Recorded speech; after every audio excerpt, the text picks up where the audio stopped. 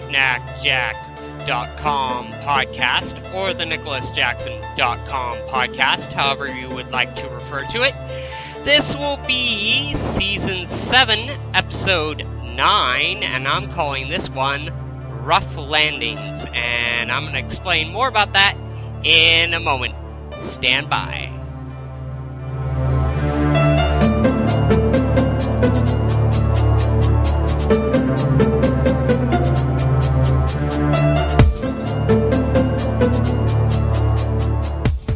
So, somewhere along the way, I got to thinking, at some point in my life, it's probably right after I got a ride in a Bellanca, and was completely thrilled by it, and then realized that flying is expensive, and then turned to the computer, because I've always had a computer, and then started down the flight simulation line. Well, somewhere in that process, I don't know when, I don't remember when, but obviously this question comes up of how realistic is this? And, when it was the Sierra version of Flight Simulator, I can't remember what they called it, but I don't know, it was like 1999, and I went back to Flight Simulator 98, played with that for a while, and then started with the Flight Simulator 2000, and so on and so forth, down to FSX, and now playing with really complicated add-ons that have fully functional GPS based on the Garmin 450W, and almost fully functional FMC systems for the heavy aircraft. So, I've gone from something that's really simple to something that's really complicated, and I've done this in a simulation sense, thinking that it has some bearing, some semblance of what it is in the real world. Now, I'm not saying that because I can fly the PMDG 747 and FSX that I could fly an actual 747. I could probably tell the autopilot what to do pretty easily, not much problem there. But when it comes to takeoff and landing and actually hand flying the thing, yeah, no thanks. But I like to think that there's some semblance of merit to what I do, what my hobby is, with relation to the real world. So, within this context, I like to think that,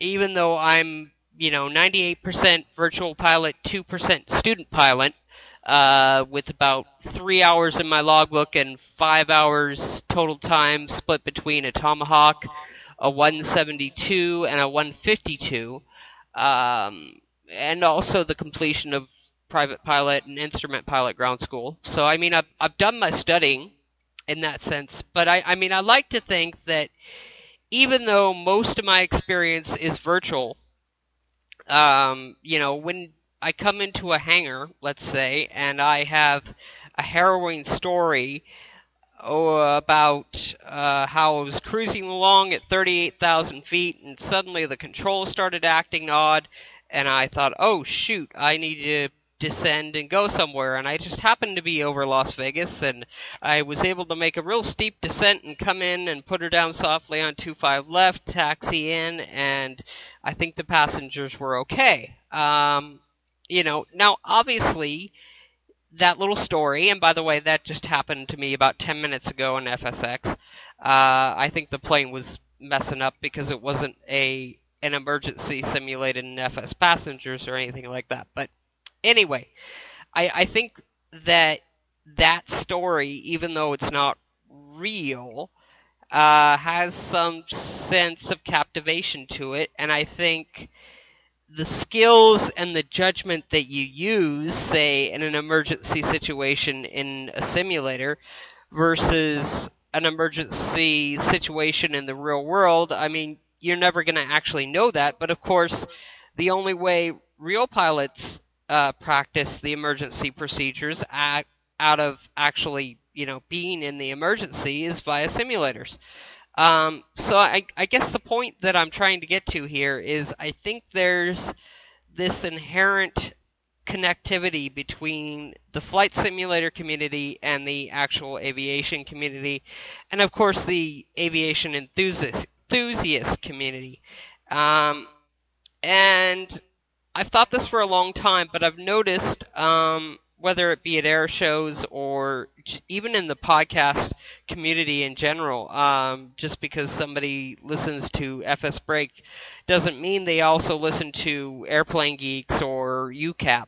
And by the way, everybody should listen to all three of those podcasts, along with Come Fly With Me, Betty in the Sky with a Suitcase, and Flaps, and Plane Crazy Down Under, and Aviation Careers with Carl Valeri, and I'm sure I'm forgetting a ton of other great airplane podcasts. But, the point here is everybody's excited about aviation. Everybody likes it. Some of us understand it from a simulated perspective, but for someone like me, other than maybe being able to go up in a 172 for an hour with an instructor once a year if I'm damn lucky, that's probably as much as I'm gonna get, because getting a medical is proving to be difficult. Actually, right now it's not so much the medical, it's the lack of money to get the medical fixed, and the actual lack of money to, of course, take the lessons. But because of that, I'm kind of relegated to the simulated world. And I don't think there's anything wrong with that. I don't think there's anything less educational about flying a 172 in the simulator cross-country and flying a 172 in the real world cross-country. Of course, it's going to be different experiences.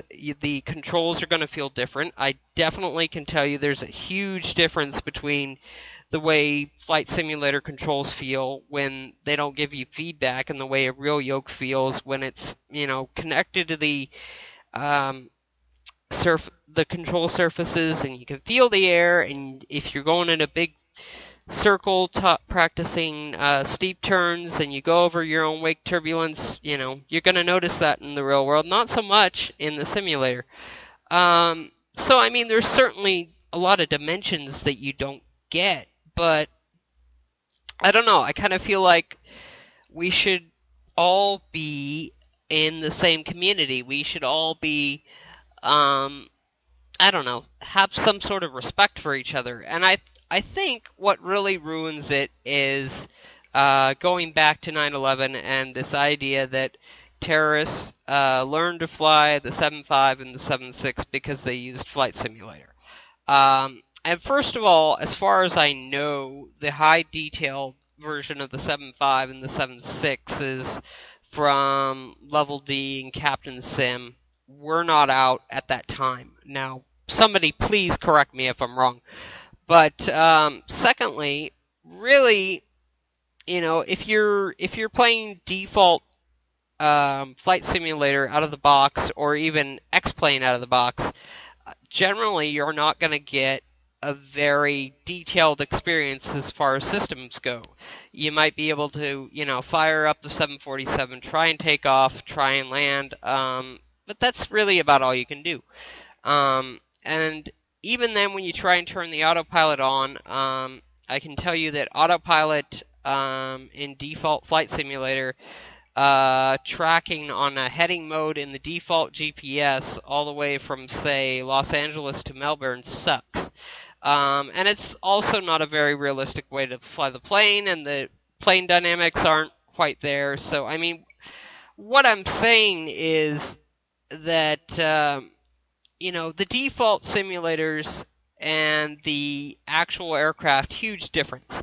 The add-on software that you can get for Flight Simulator and for X-Plane, I think closes that gap a little more. And I think that, you don't necessarily want to do VFR training in Flight Simulator, because if there's one thing I've noticed going from Flight Simulator to the real world training, it's that my tendency is to look at the instruments and treat it like an IFR flight, and I tend to forget about that big huge thing called a window.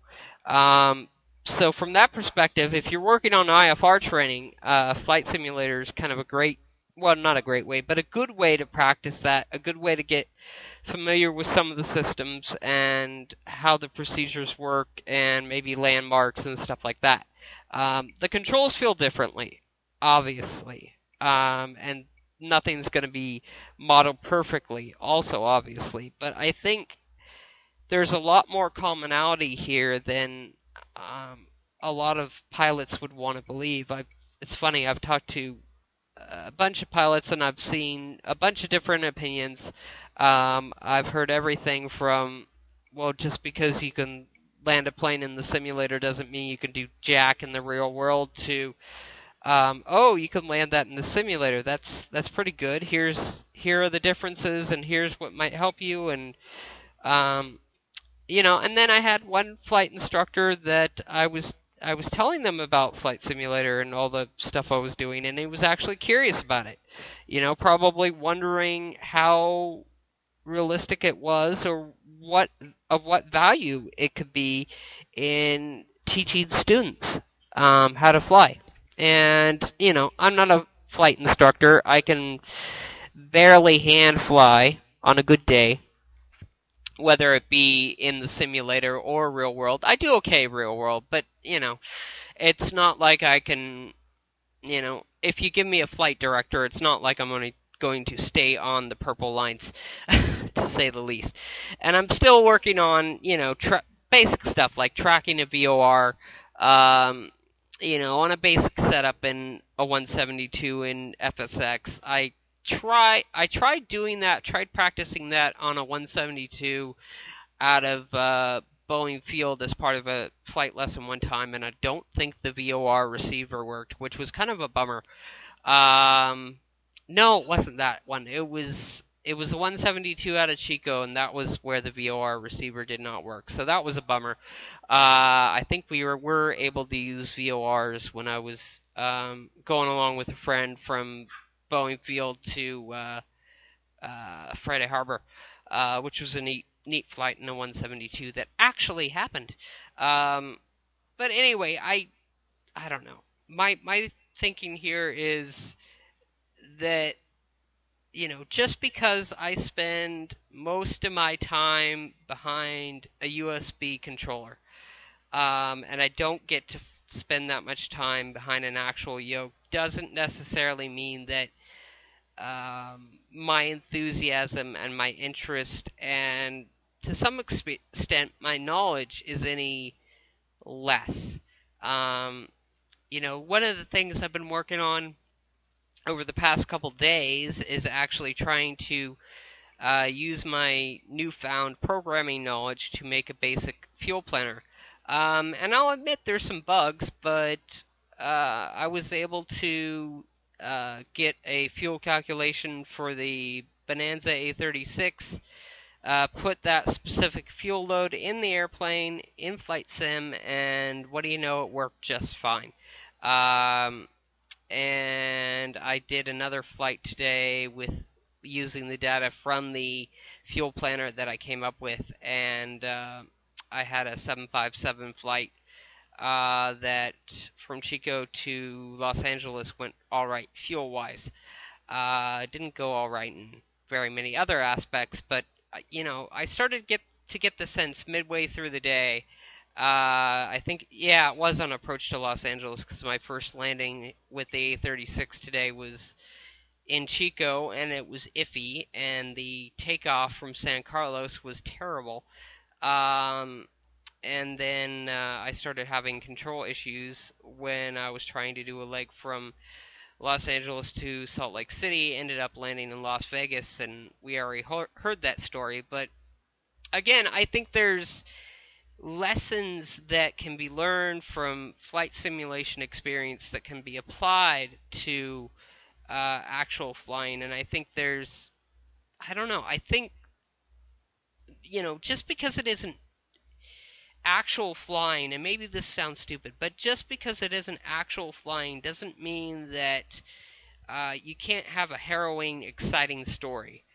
The story I told a couple minutes ago, for example, I think that's kind of harrowing and exciting. And I kid you not, I was kind of sweating when I was having control issues and trying to land the 7.5 at Las Vegas.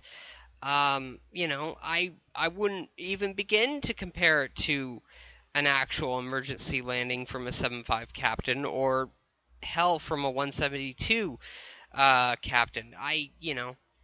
I'm not going to compare it to that, but I do think that if you take a sim session, just a standard sim session, say you take a 172 from, I don't know, San Carlos to Oakland, just right across the bay. I think there's things that you can learn from that simulation experience that you can take back to the real world. And I think there's probably definitely a lot of things from the real world that you can take back to the simulator. And yes, in a lot of ways, only focusing on the simulator, being, let's say, 98% simulator pilot, 2% student pilot, as I am, for example, you can get yourself into trouble. You can be so used to the simulator that you think, oh, I'm going to go into the real world airplane now and it's going to be easy, and it's going to throw you for a loop. Not as much of a loop as you might expect, but it's still going to do stuff that you wouldn't necessarily anticipate. And you have to be ready for that transition. But again, I think, I don't know, the more people talk about this, the more they connect with this. I think the more people that we're going to get into aviation in general. All I hear from AOPA and a lot of activist groups is, you want more pilots. You want more pilots. Well, I don't know how many more, but you've got a whole heck of a lot of virtual pilots, a whole heck of a lot of people that enjoy this hobby, and just because we're not able to get out there and actually go to the airport every weekend or whatever, doesn't mean that we don't care about it, and doesn't mean that we're not willing to support the hobby. And I mean, case in point, I'm actually, thanks to Aviation Geeks, I'm a member of AOPA now, and I haven't flown in over a year. And of course that's not intentional. It's just been, actually, it's almost been 2 years. Crap. Anyway, it's not been intentional. It's just been a money issue, of course. But that proves the point. Just because I don't get to go to the airport and drool over airplanes all the time doesn't mean that I care about it any less. Doesn't mean that I don't have a 172 in manual, because I do. And an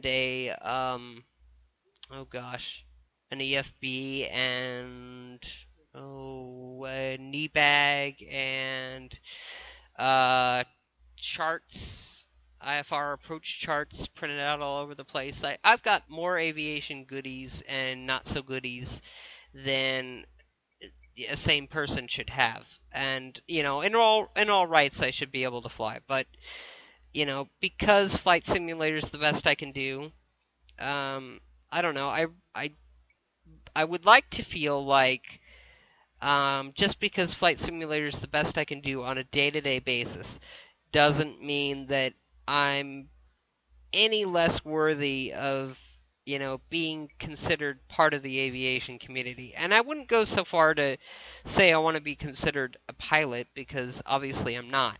A simulator pilot, maybe you could use it in that context, but I don't know. I just feel like there should be some connection between GA pilots, IFR pilots, not IFR pilots, I'm sorry, professional pilots, CFIs, virtual pilots, RC pilots even, and aviation enthusiasts. I think this should be one thing, because we all go gaga over an airplane, and, isn't that something awesome that we should share? And if we find new ways of making going gaga over airplanes better, whether it be in actual aviation, RC, or, flying a simulator, if you discover something like VATSIM and you realize, oh shoot, a real person giving me ATC instructions while 6 other people are in the same airspace makes life a lot more interesting, and once you realize that, then, you see something like Pilot Edge, and if you fly in the LA airspace and you like GA aircraft, then you go, oh, well, that's perfect. And if you're me, then you say, okay, well, that's cool, but can't you expand into Oakland's airspace, please? But, I don't know. Again, I think we should be able to have a serious flight simulation booths at, say, Sun and Fun or AirVenture. Not the Microsoft, we're going to be cheesy and, show you how to fly in between buildings sort of thing. But the people like PMDG or Level D or Flight One or Just Flight or Carenado, we should actually have companies like that there that can show, aviation enthusiasts and real-world pilots that, it's not the same thing, and we'll tell you that walking in, but there's not as much of a discrepancy in it as you would think. It's getting better and better all the time, and I mean, you obviously see that with all sorts of other simulation technologies, and I would hope as time goes forward, it gets only more and more realistic. But just as with pilots,